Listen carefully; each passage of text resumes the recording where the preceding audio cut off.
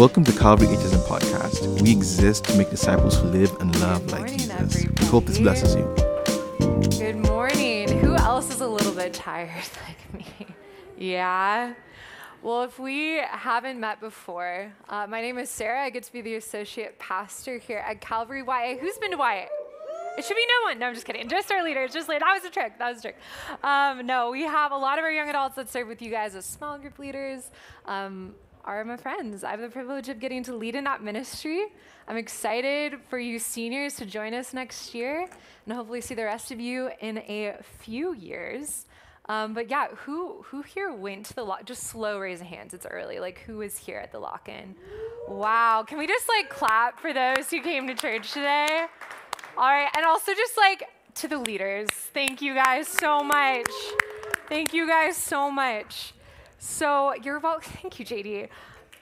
I have to know, since we're in the heart of December now, we are weeks away from Christmas. Do we have Christmas people? Who just loves Christmas? Yeah! Loves Christmas. Okay, for these people, raise your hand if you are also the person that cannot wait for December 1st and you listen to Christmas music before Thanksgiving. Yes, here we are, front row. Now raise your hand if you're that is sacrilegious. I can only turn it on after Thanksgiving, yes? Okay, well now we know those that have the discipline of waiting, which is what we'll be talking about today. No, I'm just kidding. I used to be the biggest Grinch in the world where I was we could only listen to it December 1st through the December 25th. And then I got married. And in marriage, you learn to sacrifice for the people you love. And my husband loves Christmas. So we had our Christmas decorations up the second week of November, guys. The second week of November. And I was asking him, I was genuinely curious at this point. I'm why is it that you can't wait for December? And the way he said it was so good. He was Christmas is a good thing. Why would you want to wait to start celebrating it? Think about this, guys. Not to burst everyone's bubble, but when it comes to waiting in life, most of the things we wait on, we cannot control, right? Most of the things that we wait on, that weigh on us, we can't control. But there are some things, like Christmas music and Christmas decor, that we can control. So people go on for that because they want the good thing now. They want the good thing now. But what I want to talk about today in this series, next Christmas, is what would it mean if by next Christmas we can look back on our lives and say the things that we can't control, we actually waited well for, or at least better maybe than this past year. Because one of the experience, again, that is promised, guaranteed 100% in our lives is that we will wait on something. And we have a choice of what to do in that waiting. Now, I understand some of you may be waiting on a few of these things. Who here is waiting for finals to be over? Yeah, okay, that was the most raised of hands we got so far. Yes, I remember that feeling. I went to Oaks Christian. I was just I couldn't think until December 22nd. I was waiting for finals to be over. But maybe you're a senior and you're waiting on college decisions. You're turning in apps. You're waiting for the spring. You're wondering, God, where am I going to end up? What's that next step? I know it's early, but can I get a little personal with you guys? Maybe you're waiting for that guy to finally notice you, or for that girl to finally say yes to a first date. But let me go deeper. Maybe you're waiting for the grief of a failed relationship to end. Maybe you had that, and now you're just in the mix of what the heck, God? Is it always gonna hurt this bad? Maybe you're waiting on your parents to finally get along, or a loved one to be healed. And I share these things because I want to acknowledge waiting is hard. It's difficult. It can be a very difficult experience because we long for the good. We long to feel good. We long to be comfortable. We long to get the result that we've been praying for, that we've been waiting on God for. But here's the first truth about waiting that I want to share with you guys tonight, or this morning. So dark in here. The first truth is waiting your whole life is going to be a tension to manage and not a problem we can solve. In other words, waiting isn't going to go away. Again, it's a part of the human experience and we can't solve it, but we can learn what to do in that tension. And luckily, I have the word on my iPad, but we have this precious word of God that captures again and again eyewitness accounts of men and women that have gone before us that show us God's heart for us in our waiting. Because God cares about our waiting. And the truth is, by next Christmas, we will all have waited on something, probably multiple things in our lives. And my hope and prayer for us is that by next Christmas, we will have learned to have waited well in the tension of whatever is coming to mind for you right now. So before we begin, before we dive into the word, if it's okay with you guys, I just want to pray for us. I want to prepare our hearts to receive this message. So will you guys pray with me? Yeah, let's do it. Lord God, I just thank you that you are not far off, that you are near. Thank you, Lord, that you sent your son to be with us in the flesh, to walk this life, to experience tensions and waitings and rejections and difficulties, so that when we go to your word, there is just the deepest of empathy, that you know what it's like to sit in tension, Lord, that you yourself are actually very patient in our waiting. Thank you for your word tonight, God. Thank you this afternoon. Thank you so much for the way, God, that you bring comfort and hope and good news in our waiting. Lord, prepare our hearts to receive that. And Lord, just have mercy on me as I speak. Lord, I pray that what is meant to be shared would be shared and stick, and everything else would fall away. We pray this in your name, Jesus. Amen. Amen. So if you have your Bibles or your phones, which I guarantee you have one, we're going to open up to Luke chapter 1, and we'll be in verses 1 through 25. So you stick right there. Cool. Verse 1 begins like this. Luke begins, "Many have undertaken to draw up an account of these things that have been fulfilled among us, just as they were handed down to us by those from whom the first eyewitnesses and servants of the word. With this in mind, since I myself have carefully investigated everything from the beginning, I too decided to write an orderly account to you, most excellent Theophilus, so that you may know with certainty of the things that you have been taught." What is Luke trying to say? Luke is trying to say that as he's writing, before he even gets into the account that he's about to write, which revolves entirely around the life and ministry of Jesus, that he has done his homework. He has gone back into the Old Testament. He has taken account of the prophecies, which basically are promises from God given through his people about a coming Savior that have been fulfilled. Promises made by God that have come to pass. Not only that, but it says he's investigated, searched out, and put together a credible account of the life of Jesus using eyewitnesses, people who walked with Jesus and were around to witness the life and miracles of Jesus. This was a huge undertaking. Like, if you've ever written a research paper and your teacher's been like, I need like 3 credible citations, you're like, oh, here we go. We're looking online, we're going to some libraries. But why is that important? Why is that important? Because testimony bolsters credibility. When people have seen with their eyes and heard with their ears information and it's passed on, it's consistent over time, then it becomes credible. But why is Luke so concerned with credibility? 2 reasons. 1, he's writing for the sake of the people, the Jewish people, who had waited centuries for a Savior to come. Centuries. They had heard whispers. They had read the Old Testament or heard the Old Testament prophecies.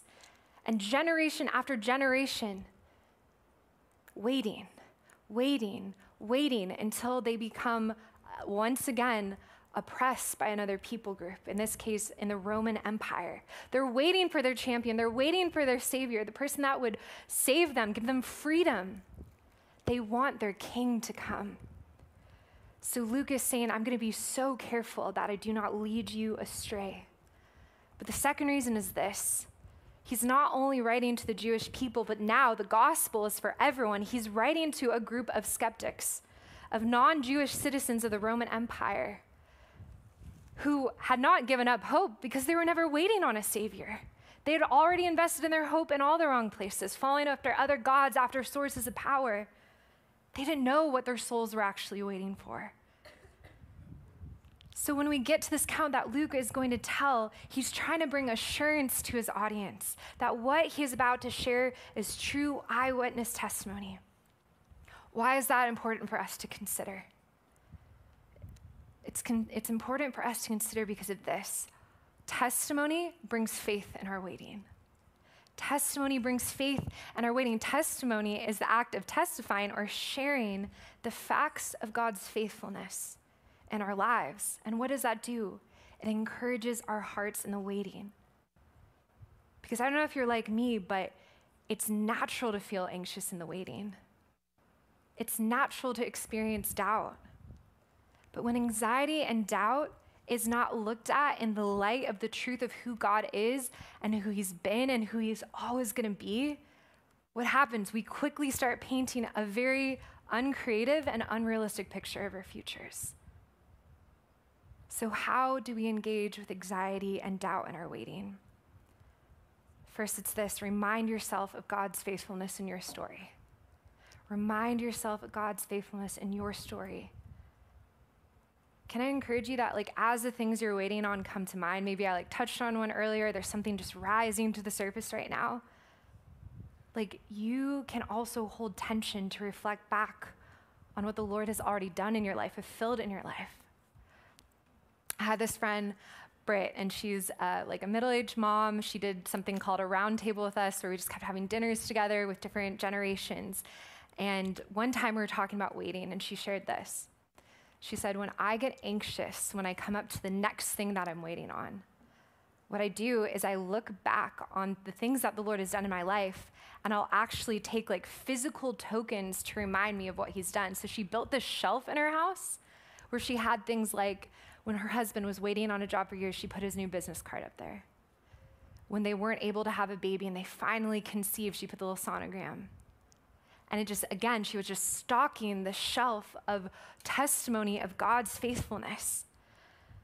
So if it's okay with you guys, I also brought some things today. I just want to share with you just tokens of God's faithfulness in my life. I don't have a shelf. I'm just going to put this on the table and then on the floor. So here's some things that come to mind when I'm starting to slip into that doubt, that anxiety that I call to mind. The first, I'm going to get a little vulnerable.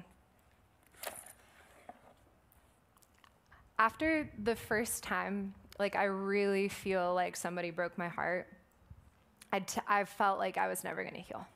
I will say, I think heartache is the worst kind of pain. And I pray you haven't experienced yet, but with life, we get disappointed, those things come. And in this season where I actually felt like the Lord was restoring my hope, restoring my heart, I found this picture online. It's a hand sketch of an anatomical heart. And if you're familiar with the Japanese practice of kintsugi, that just means that where there's cracks and there's gaps, they fill it with gold to increase the value of whatever has been broken. And this used to hang above my desk just as a reminder that God can heal even the deepest of wounds, that he is so good. So this is my reminder of God's ability to heal my heart. Next, I brought a reminder of God's ability to bring me clarity when I was in that season of deciding where I was going to go to school. I ended up at Baylor University, sick and Bears. This is my line jersey. But I have to tell you, I did not commit to Baylor University. I got rejected from my dream school, which at the time was USC. And then I committed to UCSD because I thought that was the best choice at the time for me. And the Lord just wrecked my plans. Last minute, I was praying, and I felt the most peace I'd ever felt. Go to Baylor. Was it easy? No. Did it change my life? Absolutely. So when I look at this, I think of how God's plans are better than my own, but I had to wait on that. Next, when I got to school, you might be feeling this right now, I was desperate for community. It's I made this choice. I'm halfway across the country, thousands of miles away from home. Lord, would you deliver just a group of friends that love you? I was on the edge. I was either I'm going to go on for Jesus or not.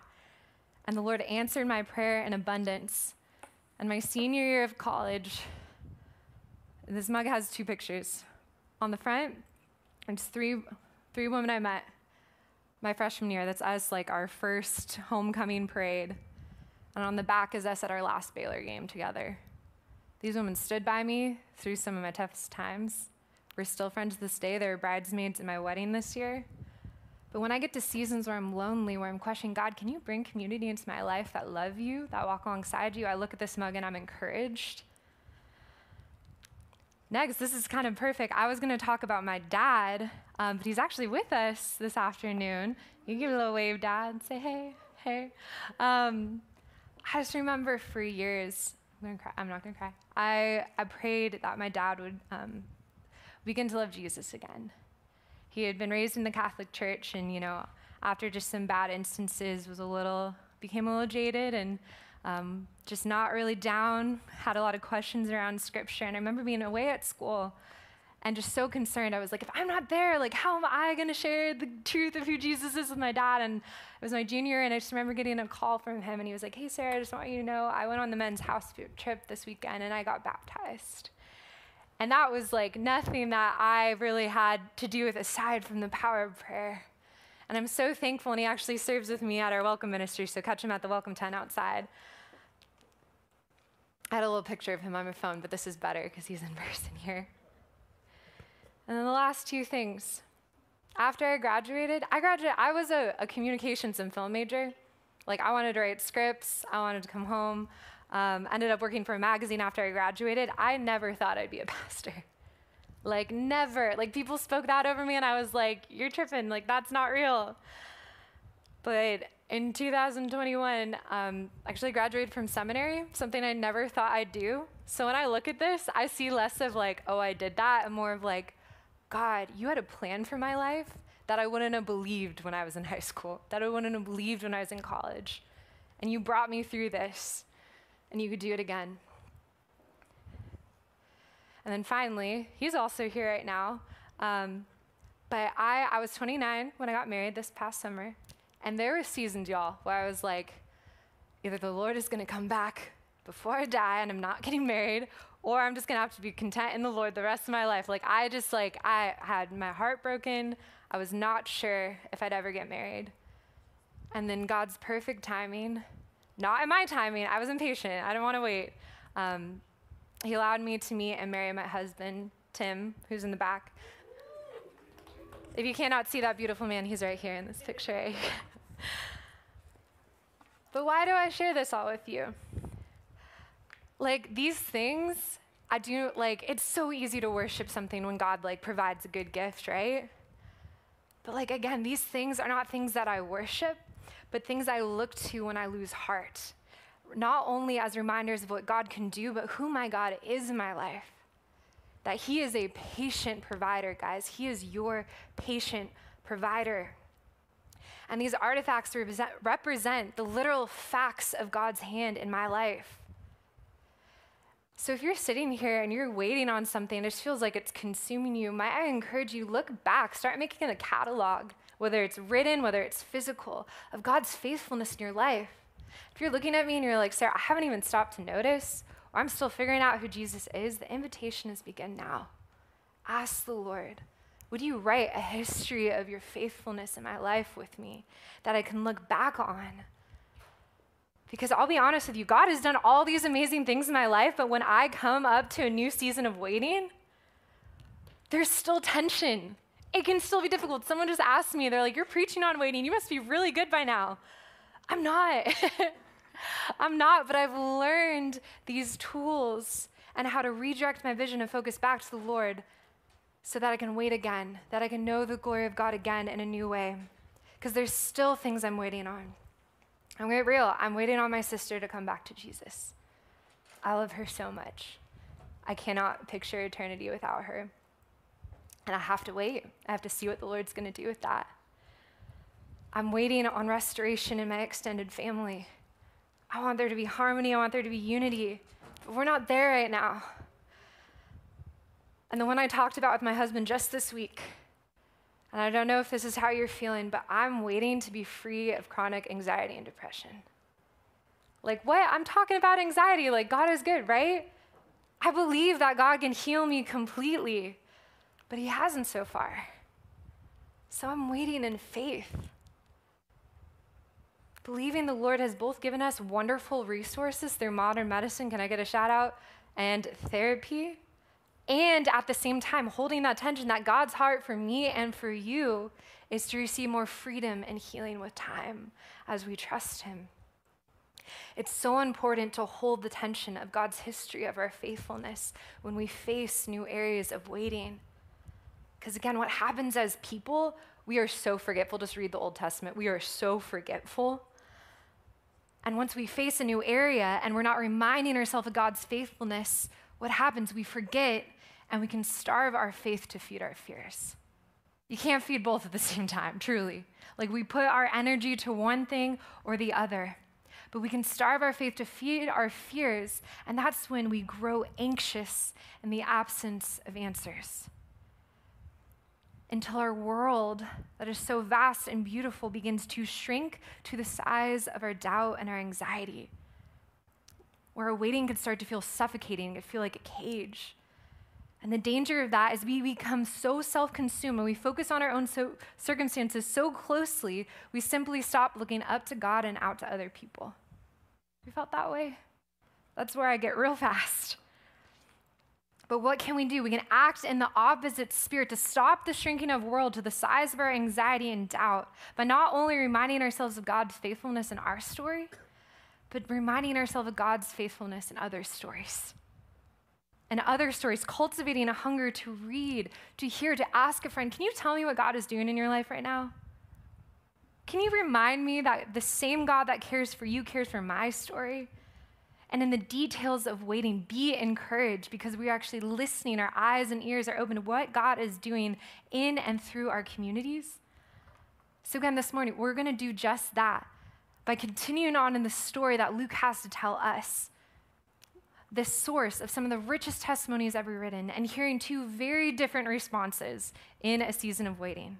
So let's continue. Luke goes on with his first account after he set up this eyewitness credibility. He says in verse 5, in this time of Herod, king of Judea, there was a priest named Zechariah who belonged to the priestly division of Abijah. His wife Elizabeth was also a descendant of Aaron. Both of them were righteous in the sight of God, observing all the Lord's commands and decrees blamelessly. But they were childless because Elizabeth was not able to conceive, and they were both very old. Straightforward. So here's the setup of these characters we're looking at today. We have this couple who's literally come from a lineage of priests, righteous people.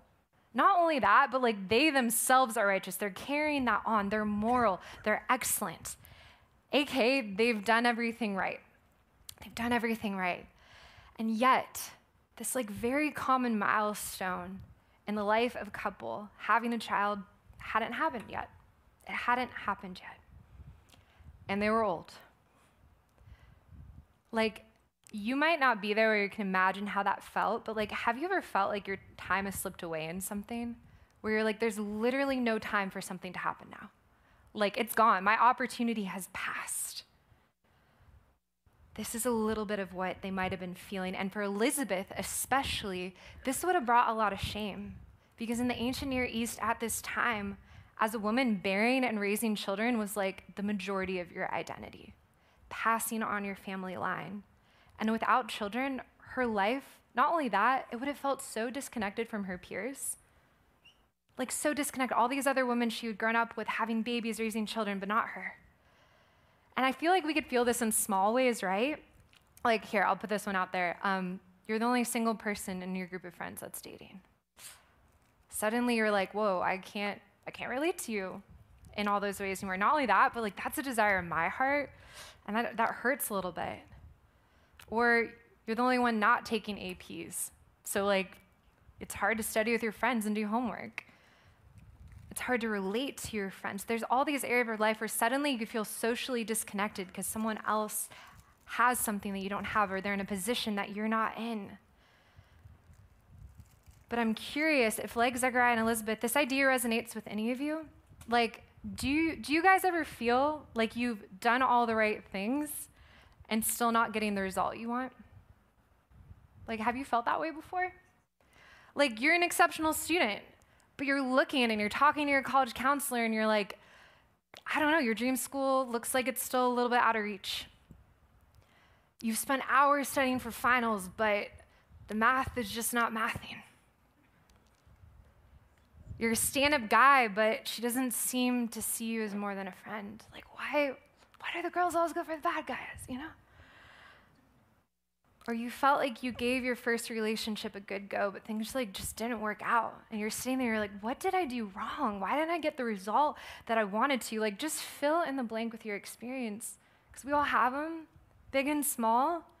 And you're not alone. We see the same pattern in Zechariah's life. It says this, verse 8, once Zechariah's division was on duty, and he was serving as a priest before God, he was chosen by a lot, they drew a lot, draw straws, and according to the custom of the priesthood, he got to go into the temple of the Lord to burn incense.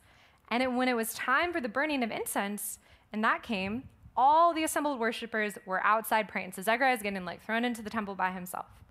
But here's the deal. Here's the significance of this. If you're questioning okay, is Zechariah actually a good guy? The Lord didn't give him a baby. We're just going to put this picture of a temple up on the screen. It's a little bit small, but if you could see at the top, that's the most holy place. And that is where they believe the presence of God dwelled. So this is in a time where Christ had not come yet. So the incarnational idea of God in man and flesh and the Holy Spirit, they believed that the Lord and his presence would dwell in different places. So this is the Holy of Holies. And here's the deal about this. You cannot enter this temple unless you are clean. Unless you had repented for your sin, unless you had given a blood offering of an animal. Sorry, I know some of you guys don't like blood. But that's how extreme those measures had to be taken. So if Zechariah was going to go in there and not die, he had to have his hands clean. So he's in there, and he's burning incense right outside the Holy of Holies. He's alone. He's doing his job.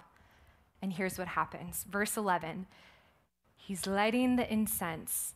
And then an angel of the Lord appeared to him, standing at the right-hand side of the altar of incense. And when Zechariah saw him, he was startled and gripped with fear. Yeah. But the angel said to him, naturally, do not be afraid. Zechariah, your prayers have been heard.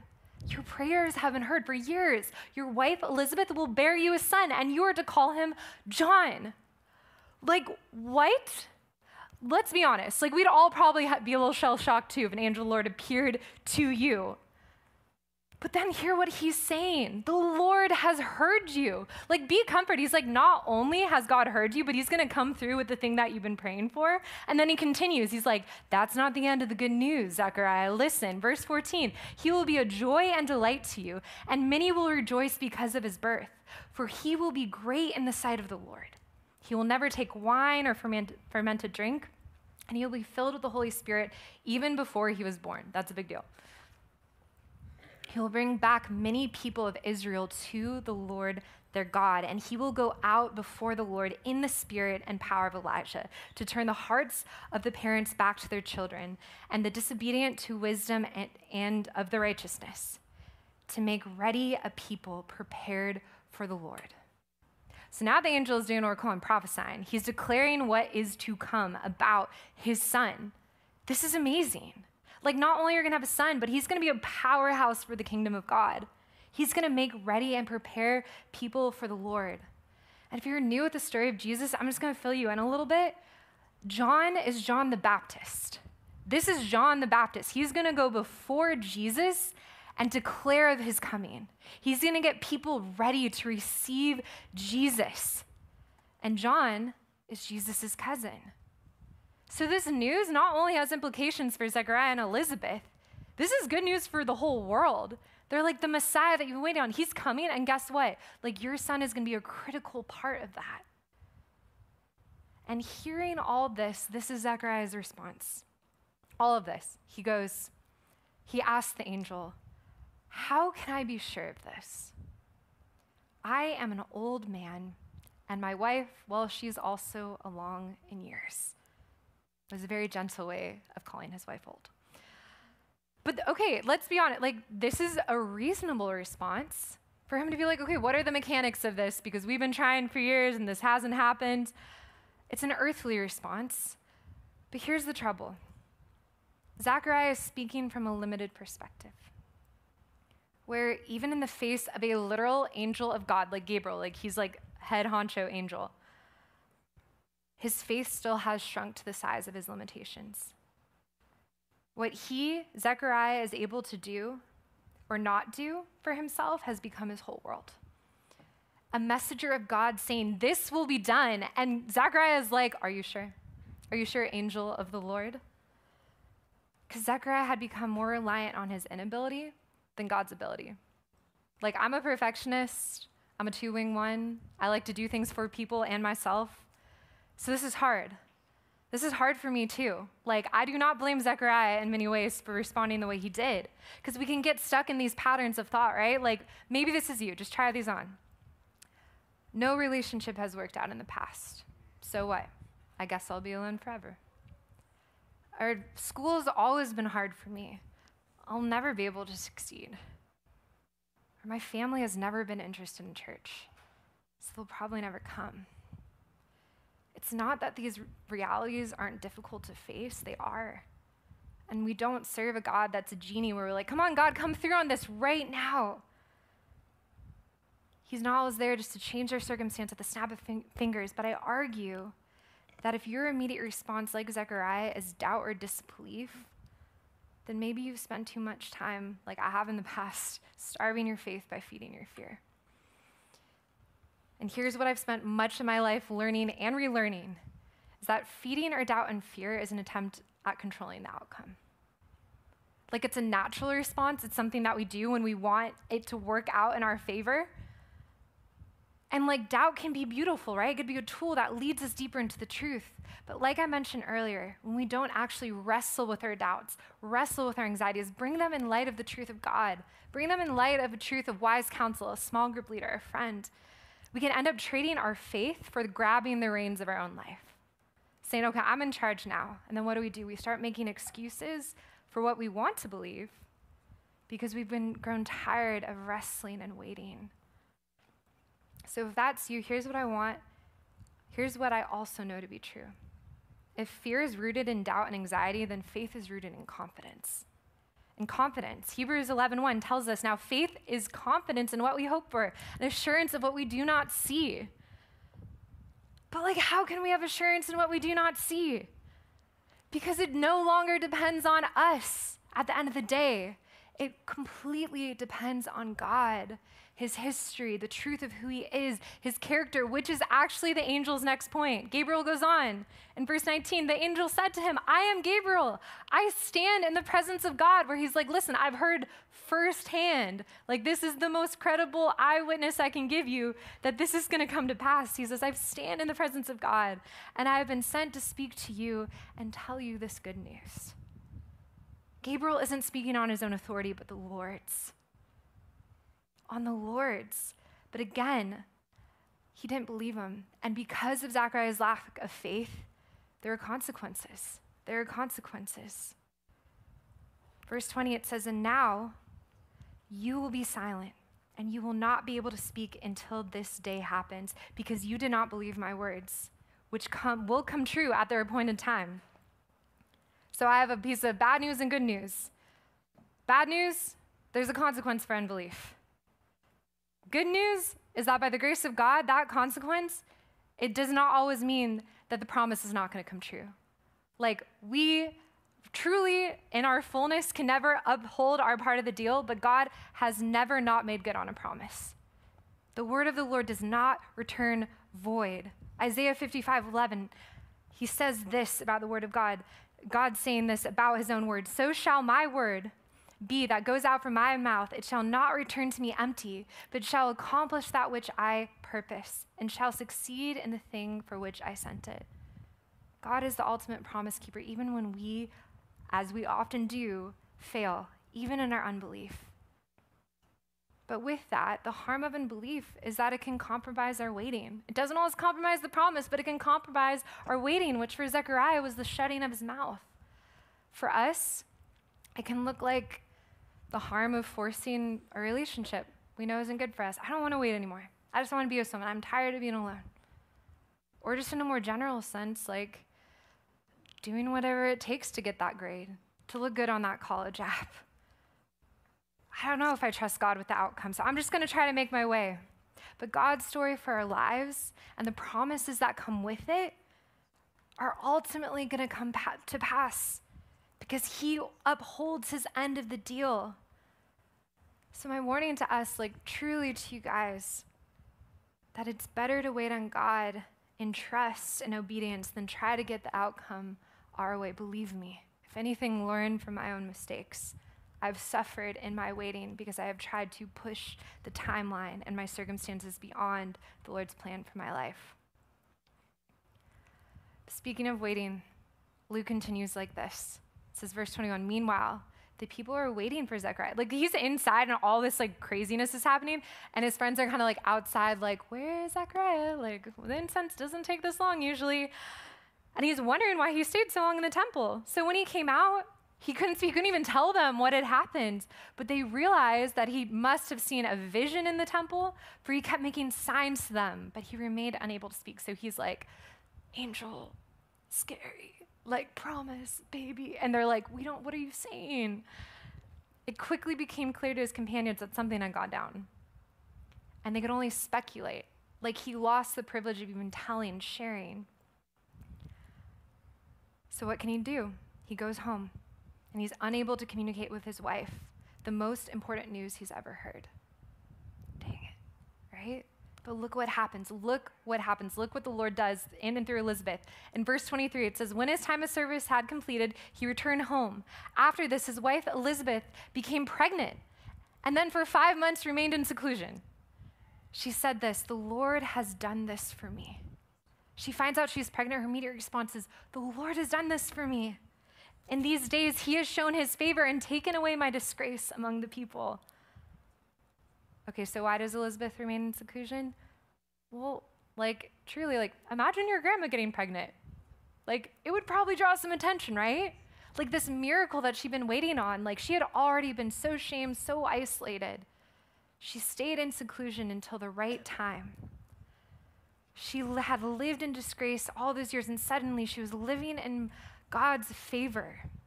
I know now some of you are like, oh, I don't want to imagine my grandma being pregnant. I'm sorry. But the main point here is she knew without Zechariah even telling her that this blessing was from the Lord.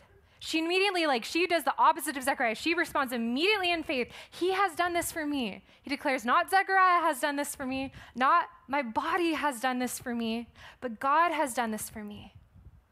This, my friends, is faith. When we could go right to the root and go, oh my gosh, this was totally out of my control. God must have come through for me.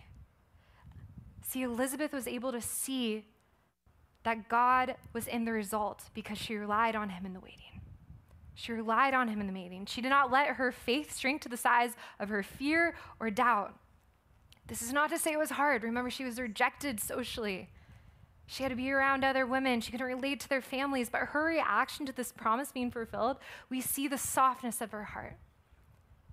And we also see that Elizabeth did not look at God's timeline as inferior to hers. Oof.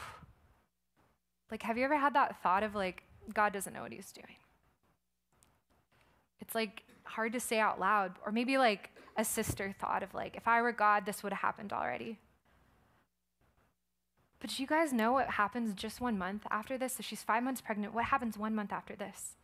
Mary, the mother of Jesus, comes to visit Elizabeth because she's her cousin. And when Mary enters the room, John in Elizabeth's belly leaps for joy. Because this plan of God, of really an immaculate conception through Mary with the Savior of the world, Jesus, and then John the Baptist, these babies meet. And I'm sure it was just that moment for Elizabeth being this is so much bigger than me. And Mary, who's probably scared, fearful, remember, she's pregnant, not from Joseph, but by a miracle, is going to find comfort to seek time with her cousin.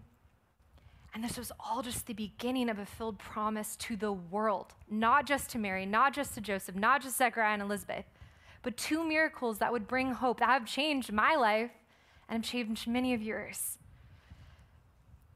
So in your waiting, not only remind yourself of faithfulness, of God's faithfulness in your story, don't just remind yourself of God's faithfulness in other stories, but consider how God's timing in your life is meant to impact more than just you.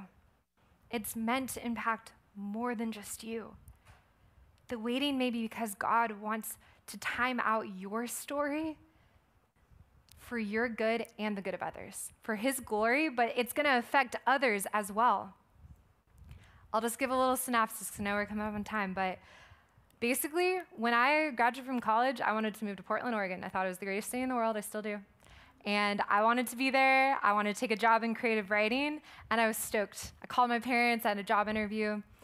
And after a conversation with my mom and dad, they basically were like, I don't know if that's possible. Some things have happened in our family, and we need you to come home.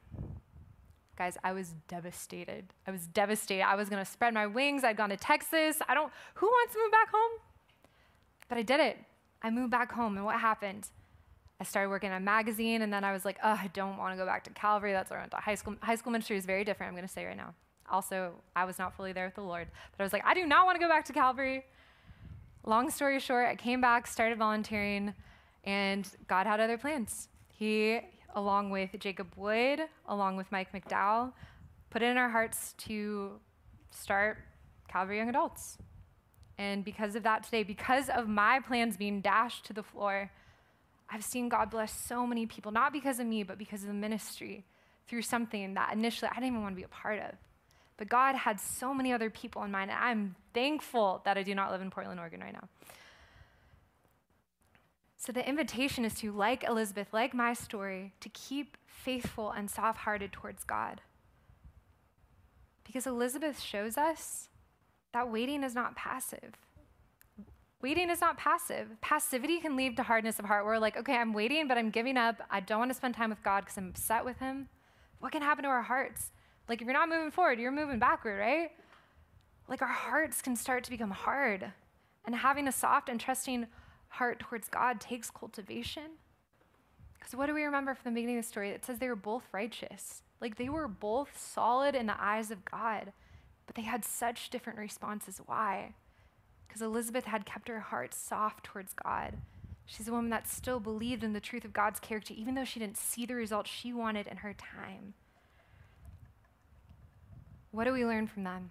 We learn that hope in our waiting, first of all, it does not come from faithful obedience alone. Zechariah was faithful. He was obedient. He was the guy. They're like, you can go near the Holy of Holies. You're good. What does that mean for us? Living for God but not waiting on him is not going to lead to the hope that we need in our waiting. Living for God, doing all the right things, but not really waiting, trusting on his heart for us, his timing for us. Because Zechariah couldn't make Elizabeth pregnant. Ultimately, her having a child and having her honor restored couldn't have been dependent on him alone. Her situation is impossible, hopeless, apart from a miraculous intervention, which is what we see.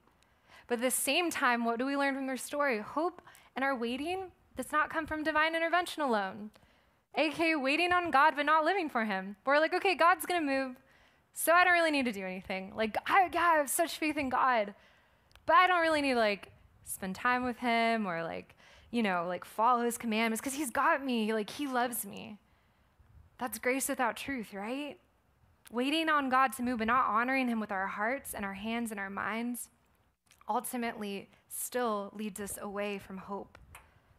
It's both living for God and waiting on him that gives us hope. I just want to ask you guys, what is your waiting dependent on? Right now, in this moment, there's no judgment, just in your own hearts. What is your view of waiting dependent on? Is it your own strength, what you're able to do? Is it on your own self-worth, how you see yourself? Is it your own obedience, I've done everything right? Or when you think about the thing you're waiting on, do you think about the character of God? The promise that no matter what comes, whether it's the specific outcome you want, that Christ came for you. In that, his comfort came for you. And Christ, not only that, in your waiting, he is for you. And he is with you in that waiting. Do you know what comforts me when I think of things that I'm still waiting on? The relationships I want to see healed, the mental relief that I so desire, the family members that I still long to see Jesus. It's to consider that this all matters to Jesus in the midst of our waiting. And I feel like we'd be missing out if we didn't celebrate one of these final truths. And it's in our waiting, I want us to consider that our ultimate wait is over.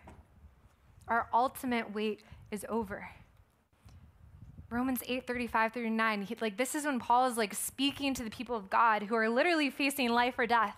And this is the good news, the encouragement in their waiting, where they're like, is Christ, are we going to be delivered from this or not? He says, verse 35, who shall separate us from the love of God? Shall trouble or hardship or persecution or famine or nakedness or danger of the sword? As it is written, for your sake we face death all the day long. We are considered as sheep to be slaughtered. No, he says, in all these things we are more than conquerors through him who loved us.